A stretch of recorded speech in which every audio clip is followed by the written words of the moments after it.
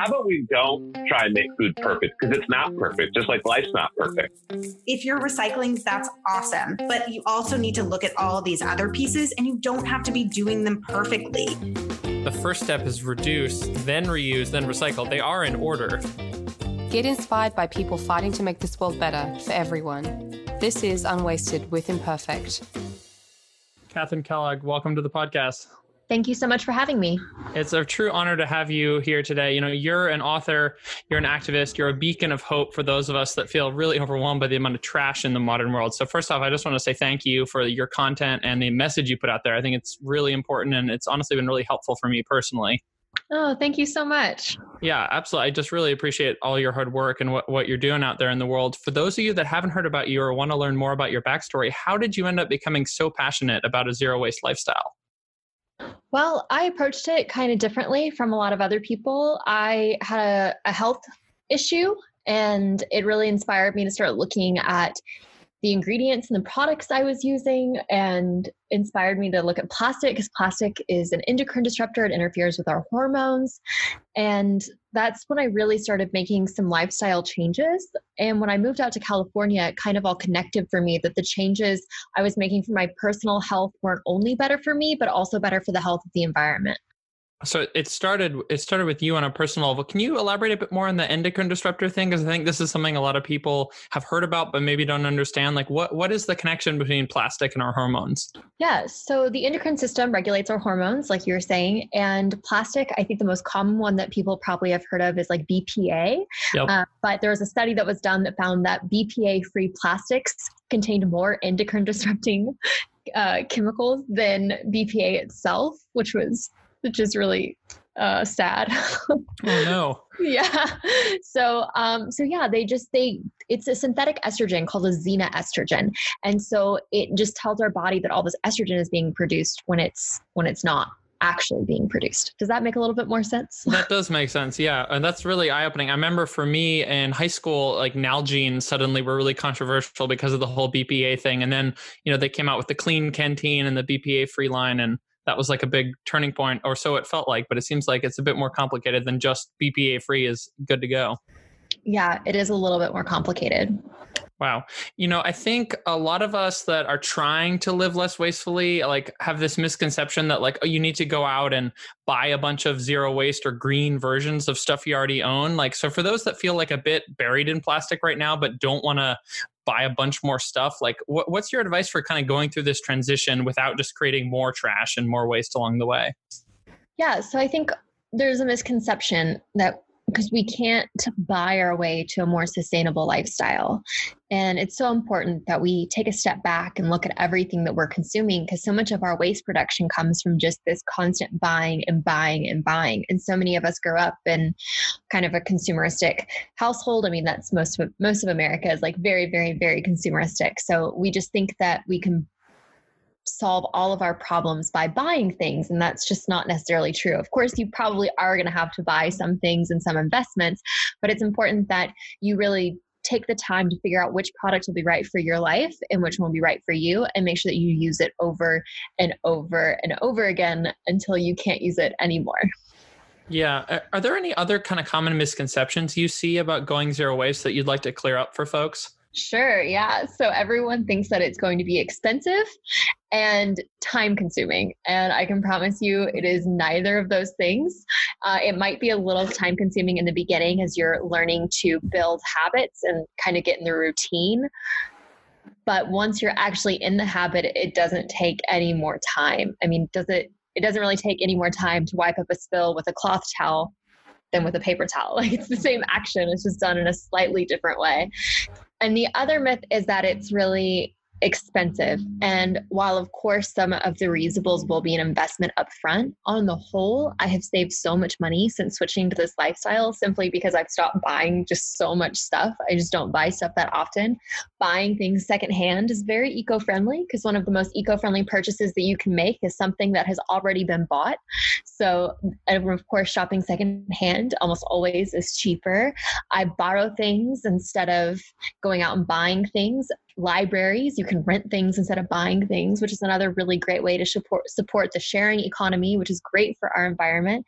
It's just all these really like small things that add up to savings over time. That's such a great takeaway for folks. I know in my life, I've found that, for example, with like making food products at home, like I've been making my own kombucha, and like there was a upfront cost of, getting the starter and getting like the big jar to make it in. But once I figured out how to do it, it's like much easier and cheaper than buying it, honestly, because like it's just hanging out, kind of fermenting for, a week or so. And then I have a huge batch of kombucha and I'm not doing any work. It's just, kind of chugging away. But it just took that little hurdle to like figure out how to do that. And I think there's so many examples of that where whether you're talking about your kitchen or your bathroom or your living room, where there's something you could just be buying a product over and over, or you could invest in like doing it kind of the right way, the long form way. And yeah, definitely, I think it pays dividends, like doing it the long way. It actually can be a lot more satisfying. Absolutely. And I think once you find those things that truly add value to your life, you're able to kind of cut away those things that don't. So you wind up just streamlining everything. And that's the best way I can describe it. It's like I live a really like streamlined life. And it's so hard to explain to someone who doesn't understand. That's a good way to put it, because I think all of us are familiar with this idea of decision fatigue and kind of choice fatigue. I think it's like the affliction of the modern era almost. There's just way too many options. When you open your inbox or you're looking for a movie to watch, you're going to the grocery store. But I think what you're talking about is like kind of the right type of minimalism where, yeah, you're just getting rid of extraneous choices to actually create more room for happiness. It's not deprivation in a sense, because I think that's a worry people have, that zero waste is going to be a life of deprivation. What do you say to someone who says that, like, hey, I don't want to miss out on all this fun stuff my friends are doing. How can I be zero waste but still be kind of going with the crowd? I love that question. Yeah. So my friends don't practice zero waste hardcore at all. They have adopted changes into their lives, but they're not super zealous, I guess, like I am. And it's real fun because sometimes I go over to parties at their house and it's like a really big party and they have set aside like a cup and a plate, a real one for me, just for me over here. Cause they, and it's, I think if you're honest with your friends about what you're trying to do, and as long as you're not trying to shove it down their throat, like everyone's going to be really cool with it. Just share what excites you and share your passion and like your why behind it, and make sure that you especially talk about the personal benefits, because I find that people are always like really open and receptive to really selfish reasoning, like I'm saving so much money, or I love this so much, it helps me. And the more that you can emphasize like the personal benefits, the more open people are going to be to listening to you. Yeah, that's really beautiful. And that's something I saw on your Instagram that I really connected with. This idea of how to get somebody on board with an environmental movement like this isn't to lecture your way into it. It's not to get up on your pulpit and try to preach to them, but rather you passionately live your life. You be true to your values, and that's going to be kind of contagious in its own way. So I think that's just really powerful. I had a friend who actually did like kind of a zero waste cleanse, and she sent me and my girlfriend little like homemade toothpaste she had made, like the teeth cleaning powder, which I thought was so cool. It wasn't like a lecture-y, preachy thing. It was just like, here's this thing to try. And I'd never thought about making your own toothpaste before. So it was such an eye-opening thing. But because it came from this place of generosity, I was super receptive to it, instead of her being like, hey, you should stop buying that Crest or whatever, where it comes across as kind of shaming people. Yeah, I love that so much. I think the generosity is key. And that's something I love about your content and your kind of vibe out in the world, is it's always from this place of compassion and generosity. I'd love to hear a bit about your take on food waste. It's a cause obviously we care a ton about at Imperfect. What's been your personal journey with food waste, and what are some of the more impactful ways you've found to reduce food waste in your life?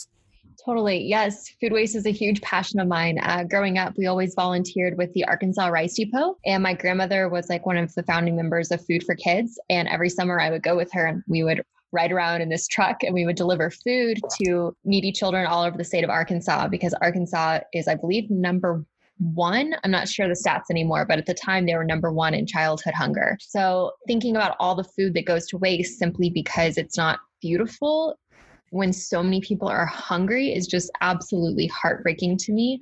And I absolutely love what you guys are doing. I've been a member for over a year. I think 2 years now. Yeah.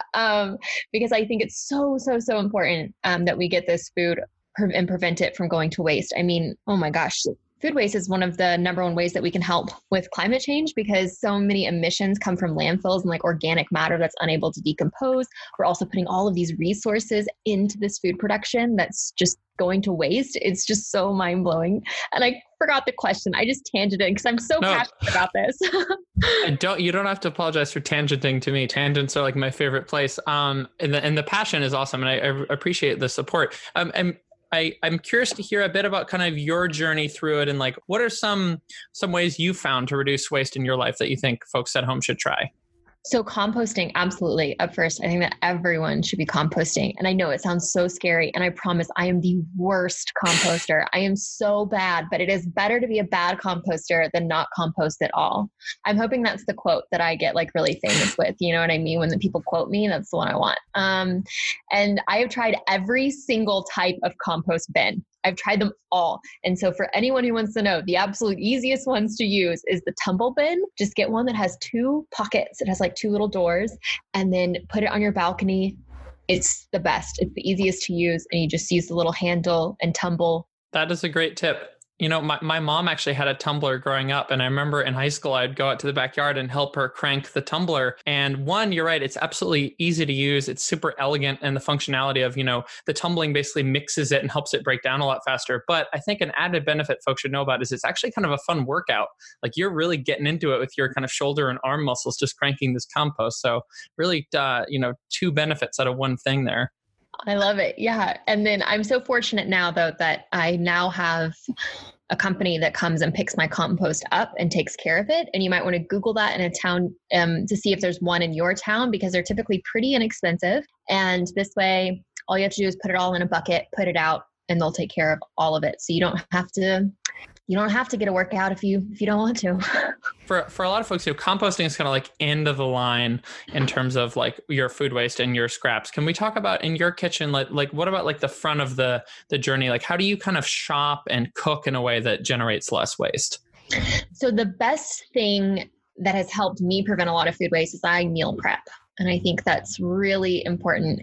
And the secret to meal prepping, I think, because as soon as someone's like, you write down a meal and it's like, okay, on Tuesday, you have to eat lasagna. Literally the only thing I don't want on Tuesday is lasagna. Like, I just can't stand the idea of eating what I'm told to eat on a certain day. So I prep ingredients instead of meals. So this way I have pretty much total freedom. I can go to the grocery store. I just buy whatever's in season, and then I take it home, and then I just prep those, whether that's chopping up some bell peppers, sauteing some mushrooms, cutting up what are those tiny cabbages called? I just forgot. Brussels sprouts.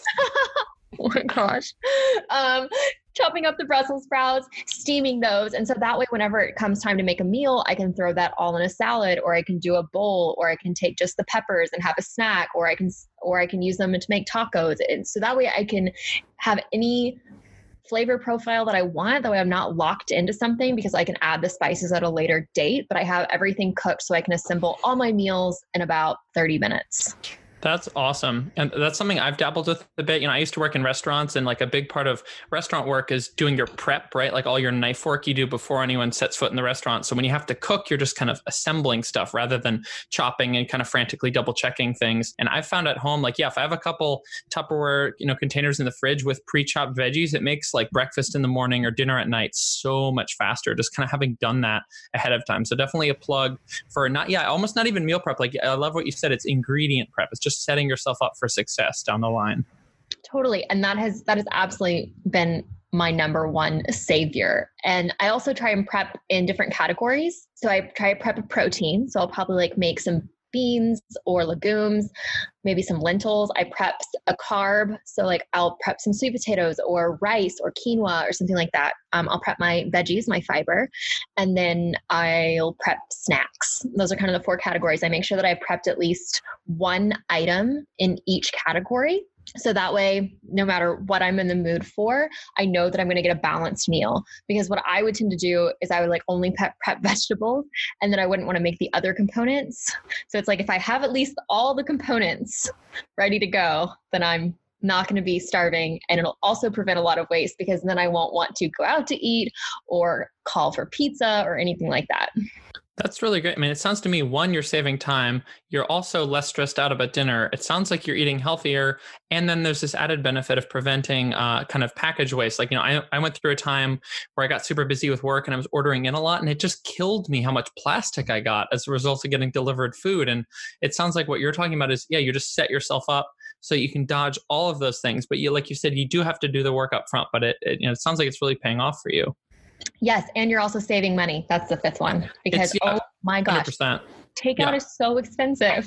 Absolutely. Home cooked food is much cheaper, and you get to control what's going into it. It's not going to be covered in salt and high fructose corn syrup, because, who has high fructose corn syrup in their home kitchen? Like, yeah, that's really awesome. And that actually speaks to something, in a previous guest we had on, Joel Gamron, who's this kind of scrappy cooking chef. I love Joel. He's amazing. He's a force for good in the world, as are you. And something you both have touched on is this idea of make your kitchen work for you. One of the best ways to make cooking fun, cheaper, and less wasteful is like set yourself up for success, putting in that little bit of time with whether that's preheating your oven when you get home from work, or something I've noticed is really helpful is while I'm cooking dinner, I'll start to par cook some stuff for breakfast the next day. So I'll like pre-roast some potatoes, or maybe even just chop the bell peppers for the scramble I'm going to make in the morning. And just those little things mean that breakfast goes from like a half-hour production to like a 10-minute pretty easy thing. Yes, I'm a huge believer in chop once, eat twice. So yeah. That's amazing. We should get that on t-shirts. I think. Oh, wait, but my favorite is because I use my prepping time to decompress. And so my new slogan is Netflix and chop. That's amazing. That's beautiful. Yeah. Mine is like deep podcast zone. It's just me in the kitchen. It's just, just kind of zoning out, getting that knife work done. And it's a great way to, like you said, decompress after work, and then also make that night's dinner and the next breakfast or lunch a lot easier as well. Yeah. I'd love to move beyond the individual level and talk about kind of the social level. I think a lot of folks who are very pessimistic or critical of kind of green movements tend to point out that, well, individual change is never really going to move the needle that much, because it's really like corporations and the government that are creating the most waste and kind of need to be held accountable. So for folks out there that are thinking along these lines, how should folks expand the impact with their actions? How can they create change at that community level, that state level, or even that national level? Yeah, I have so many thoughts on this because I get that all the time. People are like, oh, well, one person isn't going to make a difference. And I'm like, well, I mean, yeah, but the fact is that in order for businesses and policy to react, the citizens have to be acting. Like, we have to show that there's a demand. And so, yes, maybe me, Catherine Kellogg, one single person isn't going to make a huge impact. I get that. But when there's so many people, on average, I believe it's a 3.5% of the population is like working on something, then action and policy typically follows. And so it's been really, really exciting to see how much awareness has been created in just a small amount of time. I mean, zero waste didn't really become mainstream, I guess, until 2015-ish. So like, this is basically what's happened in 4 years. And I think we've just seen so much amazing policy on like single-use plastic bans and even food waste bans. Like, there's food waste bans in France where it's illegal to throw out good food. And I think that's a brilliant piece of legislation. There's one here, I don't remember the name of it. It's not the Good Samaritan Act. You might know, but it's where it removes liability from people who donate food. Yeah, I think it is. It's something along those lines. Good Samaritan. Yeah. I've heard of what you're talking about. Yes, which is a great law that people need to be more aware of. And I'm hoping that eventually we will see, laws that ban food waste from going to landfill. That would be really great to have it mandated going to compost. And then, of course, preventing edible food from being thrown away, and instead having edible food redirected to people in need and or being sold in other locations. That's really important. I think what you just said is so key, that it's all about the landscape of choices out there and what is easiest or the path of least resistance, because that tends to be what both individuals, but also governments and businesses will do. So yeah, changing that landscape matters. But yeah, you have to show there's a proof of concept. I think a landscape a lot of us are thinking about, you brought it up at the start of the episode, is plastics. You're the National Geographic spokesperson for plastic-free living. I think that's amazing. I'd love to hear, what's your take on plastic waste in 2019? What gains have we made, and kind of what do we have to tackle next? Yeah, so I know that a lot of people, Yes, there's a lot to do. Let's just put it that way. There's so much to do. However, I do think that there is so much awareness and like so much being highlighted right now around the plastic problem. I know that almost everyone now knows that, you know, saying no to straws is a good thing to do. And that's great. But we do have to look at larger plastics as well. And also with all these plastic bans, we're also having it's swapped for compostable products, but oftentimes there aren't composting facilities that are taking those products. So they're still going to landfill. And sometimes they're more resource intensive than plastic itself. So it's kind of this mixed bag. Being in sustainability is so hard because there's no one right answer. Everything has an impact. Like you can't leave this earth without having an impact. And so every product has one. And then you have to look at all these different factors. What was the water that went into it? What were the other energy, other resources, end of life? It's just all of these things. And this is why the answer isn't necessarily plastic free. The answer is single use, ending single use. The problem is the thing that is only used one time. Absolutely. Yeah. And again, that goes back to what we were talking about earlier, where, if the default option is something you use for a matter of seconds or minutes and then throw away, like we're just going to keep generating waste. Like we're not going to be able to recycle our way out of that problem if the default is things being single use. But no, I love what you said there that, we gotta get away from the single use paradigm. Cause it seems to me like that's where folks are trapped. And I love what you said also that really everything has an impact. And I think a lot of people that want to be contrarian or kind of undercut environmentalists are always like, well, actually that has this impact. So it's not as sustainable as you think. And to me, that's just one, like really unhelpful, but it's also like everything has an impact. Like you're not a genius by pointing that out. And in fact, like it's a lot more helpful and empowering to just be honest about the trade-offs you're making. Because every decision you make, what you're eating, what you're drinking, where you're living, the clothing you're buying, like, yes, it all has a footprint, but you can't just like deny that and be like, well, I should stop trying things. It's like, I mean, that's such an unhelpful outlook to have. So I love that you're bringing that up and opening that dialogue for folks. Cause I really hope it can be a dialogue going forward of everyone just acknowledging, that things have a footprint and that's okay. But we just need to be honest about it. Absolutely. I totally agree. And it's also about, for me, so much, it's about finding ways to continually use what I have and finding contentment. I always say that having contentment is one of the most radical things you can do today. Like just being content with what you have and who you are is so unbelievably radical because marketers just prey on your insecurities. And if you're really confident and comfortable with who you are, then you're going to be less susceptible to a lot of these things that are grabbing for your attention. Whoa. That's awesome. I kind of heard that in passing before, but I've never really hung out there before. That's like, what a beautiful sentiment. Because this is, I think a lot of folks are looking to go zero waste for the environmental benefits or even like the cost savings or just because it's something they want to model for their children perhaps. But I love that there's also this philosophical and kind of spiritual and emotional angle to it, that this may just be the key to you being like a lot happier, honestly. I think so. Yeah. And that's great. And it makes sense too, because what you're talking about, like all of this stuff of decision fatigue and overwhelm and people bombarding you with, hey, pay attention to this, buy this, try this. Like if you can tune most, if not all of that out, like that just cleans up your life in so many awesome ways. It's going back to that streamline. Yeah. So you're what a great precedent to set for folks that we can streamline, and there's actually a cascade of positive benefits if we can do it. I think one environmental choice a lot of folks run into day to day is recycling, and I think it's kind of a hot button issue these days. What is your take on recycling in 2019, and kind of what do you think folks need to know about it?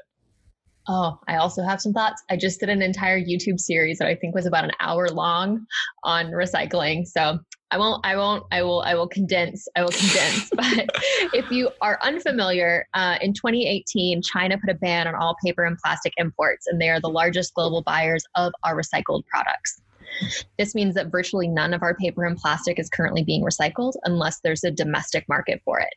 And there's not many. So we're running into a lot of issues with a lot of our quote unquote recycling being landfilled. And if it's not actually being recycled, is it a recyclable? So one of the best things that you can do is to go onto your waste management website, whoever your company and provider is, and see exactly what they take. Because so many of us participate in something called wish cycling, where we put it in our recycle bin and we just wish that it will be recycled, but it doesn't mean it will be. And it actually is causing more problems, because if you take your pizza box, which is cardboard but covered in grease and unrecyclable, and put it in your recycle bin, then you have contaminated an entire bale of paper, which means that you could be responsible for sending an entire pallet, basically, or larger, of paper to the landfill. So it's so important that we're doing it correctly. And honestly, I have a ton of hope for the recycling system. I am actually very glad that things are broken, which I know might sound crazy, but in the US, we have single stream recycling, which means we put everything in one bin. In a lot of other countries, they have multi-stream recycling. And their recycling is a lot cleaner, and it's a lot more clear about what is recycled because there's a specific bin for it.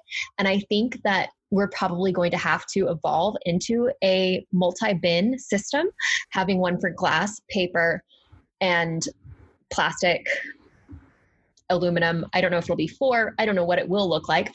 But I think if it's like this one item goes in this one bin, it cuts out a lot of that wish cycling.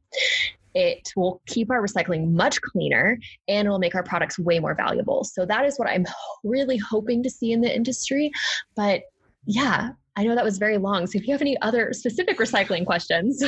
No, that's really helpful. I mean, I think the China thing is something everyone should just know at this point, that, hey, like, we're in a different world now than we were pre-2018, and we all have to own up to that as consumers, as US citizens, as citizens of the world. Like, we all got to be responsible, because kind of there is no away. There never was, but now the illusion of there being an away when you throw something away is, like, I think, truly gone. And I think I love the point you brought up too, that it's kind of time to reinvest in our infrastructure here at home, because as my understanding is we haven't really built new recycling facilities since like 2003 in the US, because we got complacent. We're used to Asia basically accepting our garbage, and now that they've stood up and said, hey, like, don't pollute us, it's time to kind of own up to that and be responsible. So yeah, I think it's a wake up call, and waking up can be hard, like we all know that, but it's important precedent for action, I think, as well. I totally agree. And also, I just can't imagine a scenario in which it is 2019 and they're saying, with everything else that's going on, and they're saying, hey, just so you know, we're no longer recycling. I just can't imagine a scenario in which that would fly with like the general public. Yeah, totally. Yeah, I agree. I'm cautiously optimistic as well. I think this is a good wake up call for everybody. For folks out there that are looking to get more educated about waste and zero waste living, are there any books you'd recommend folks reading? Can I be shamelessly self-promotional? Please. So I have a book called 101 Ways to Go Zero Waste, and it's a really great actionable handbook. So you can pick any of the 101 tips and just go with it. You can read it cover to cover, or you can find exactly what you're looking for and go. It was the book that I wish that I had when I started going zero waste. So that would be one of my recommendations. But if you want to get kind of deeper into sustainability and really understanding more about the climate crisis and drawing carbon out of the atmosphere and what solutions and actions we can take, this is another very hopeful book by Paul Hawken called Drawdown. Mm-hmm. And I highly recommend it. It is a little, I'm not sure what the word I'm looking for. It's a little more scientific reading, but it still is accessible in my opinion. Yeah, I would second that recommendation, the Drawdown one. I mean, obviously folks should check out your book too. It's an amazing book and so actionable. But yeah, the Project Drawdown I think is just so helpful as a way to wrap your head around like what are all the different ways we as a society could tackle climate change. And yeah, I think it's worthy of more attention and focus for sure. Can I share a cute anecdote? Yes, please do. So the first year wedding anniversary is paper. And my husband for our anniversary got me a signed copy of Drawdown. That is adorable. What a man. He did so good. That's a great find, both gift and husband. Wow, that's awesome. I got him a map. So like That's really touching. I love that. If you're game, I'd love to do a quick little thought experiment. Let's say you're president right now, President Kellogg here, and you get to make a few basic changes to our society with the goal of making it much less wasteful. What are a couple changes or policies you'd really want to see put into place? I'm ready. Mandatory composting. No more organics allowed to go to landfill. Strong start. That's a very strong start. School gardens.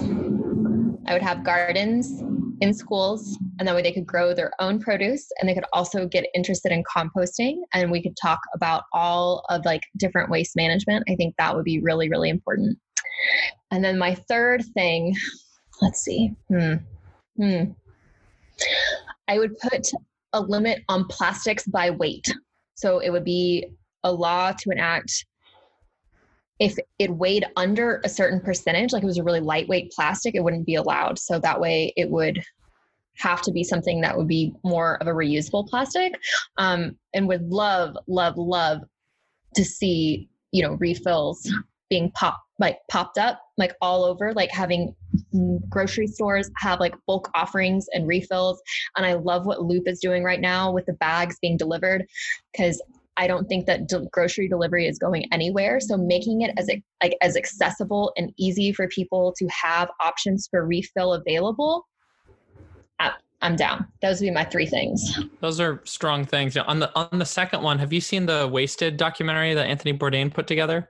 Yes, I saw it at the Napa Valley Film Fest, and they did like a cooking demo with it, and it was amazing. It's a really great documentary. If folks haven't seen it, please check it out. And there's a really touching segment where they're in a school, I think it's in New Orleans, and they're teaching the kids what you're talking about. They're showing them, here's where your food comes from.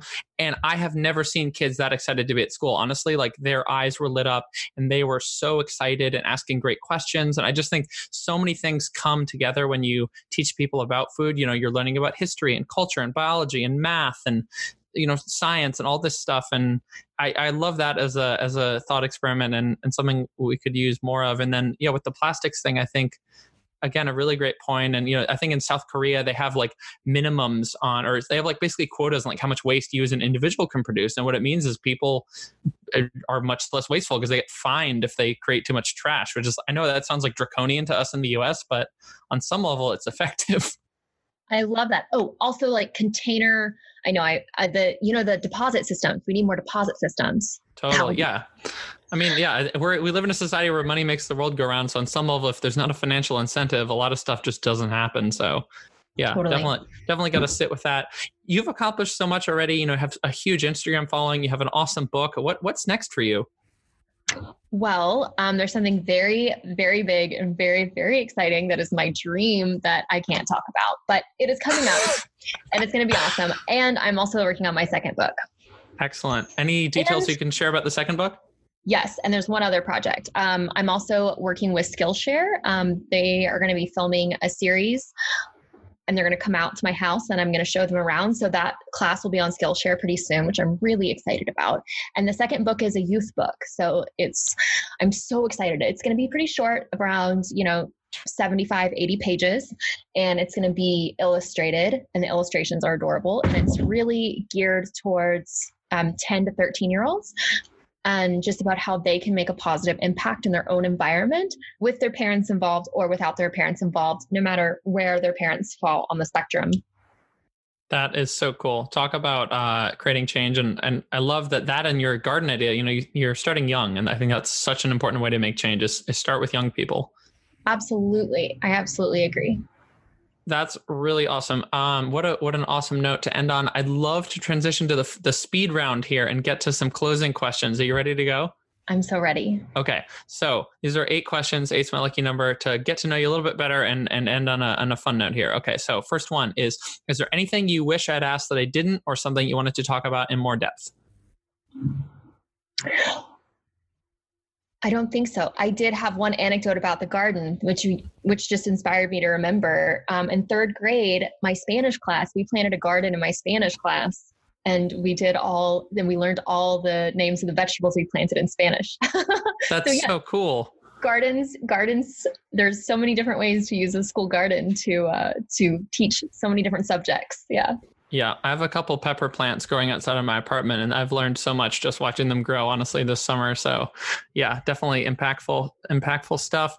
What's a positive change you've made in your life in the past year that you think folks listening should try? Oh, there's so many. I'm just going to tell you my top 3 favorite zero waste swaps, if that's okay. Please do. Bidet attachment will change your life. A bidet attachment will change your life. Reusable menstrual products will also change your life. And then the third one is I've started using my French press to make loose leaf tea. Whoa. Life-changing. That's awesome. Those are 3 awesome tips. If you're cooking for someone and you want to make them feel loved, what are you going to make them? Probably I'm going to deep fry cauliflower. Ooh, decadent. And cover it in buffalo sauce. That sounds awesome. I've heard about potatoes. That sounds so good. I've heard about General Tso's cauliflower too. Like you can do like a sweet and sour version. That sounds really good. Ooh, now I want cauliflower. What's an ingredient that you couldn't live without? Buffalo sauce. Are you, did you grow up eating a lot of buffalo things or? I'm from Arkansas. So doing like fried foods and mashed potatoes and like Southern food is, I'm a real big fan. I also grew up really allergic to dairy. So, there's not a lot of sauces that you can eat when you're allergic to dairy. So while everyone was dipping everything in ranch, I just became obsessed with buffalo sauce and still am very in love with it. It is a very delicious sauce for sure. What is your least favorite thing to waste? Food. Absolutely. Strong statement. And what's your go-to karaoke song? So I majored in musical theater. And I'm not sure if anyone is familiar with the 4-chord song, but it's yes. So I put down, I just forgot the name of the song. I'm not doing real well from remembering names today. What's that Journey song? Don't Stop Believin'. So I put down Don't Stop Believin', but then I sing the 4-chord song to that tune. For those that haven't heard of the 4-chord song, can you explain a bit? What is it? So there are 4 chords in popular music that make up almost all popular music. And so they all fit into the one tune of Don't Stop Believin'. So if you can think about that tune, so many of your favorite songs include that. Yep. Including that new song by Taylor Swift, Me, apparently is that same chord progression. It's like, it's one of the most common chord progressions in pop. It's like, Can You Feel the Love Tonight? It's in everything. Yes. Yeah. I like Paparazzi by Lady Gaga. Yeah. The If I Were a Boy is in there. Country Roads, like literally like Pachelbel's Canon in D is in there as well. Like it is spanned throughout history, these 4 chords. That's crazy. We've just been nerding out in the same 4 chords. I don't know if we can invent more chords, but it seems like we're overdue for that. That's awesome. Yeah, definitely check it. There's a funny YouTube video about the 4-chord song. We can post it in the show notes, folks, to check it out. It's quite entertaining as well. Who is someone you admire tremendously, and what do you admire about them? So I know that, I hope this is okay. My grandmother, she passed and she's who I dedicated my book to, but she's like the most amazing person I've ever met. She was such a badass and she literally gave up. She was a businesswoman in the 1960s, a single businesswoman in the 1960s. She was making a killing. She was so good. She owned a catering company or a food truck, like back when she called it a catering company, but they did food trucks and lunches and stuff like that. But then she sold everything and donated all of it to charity and spent her entire time dedicated to the Food for Kids program, driving around and delivering food to kids who were hungry. So, wow. She's a really cool lady.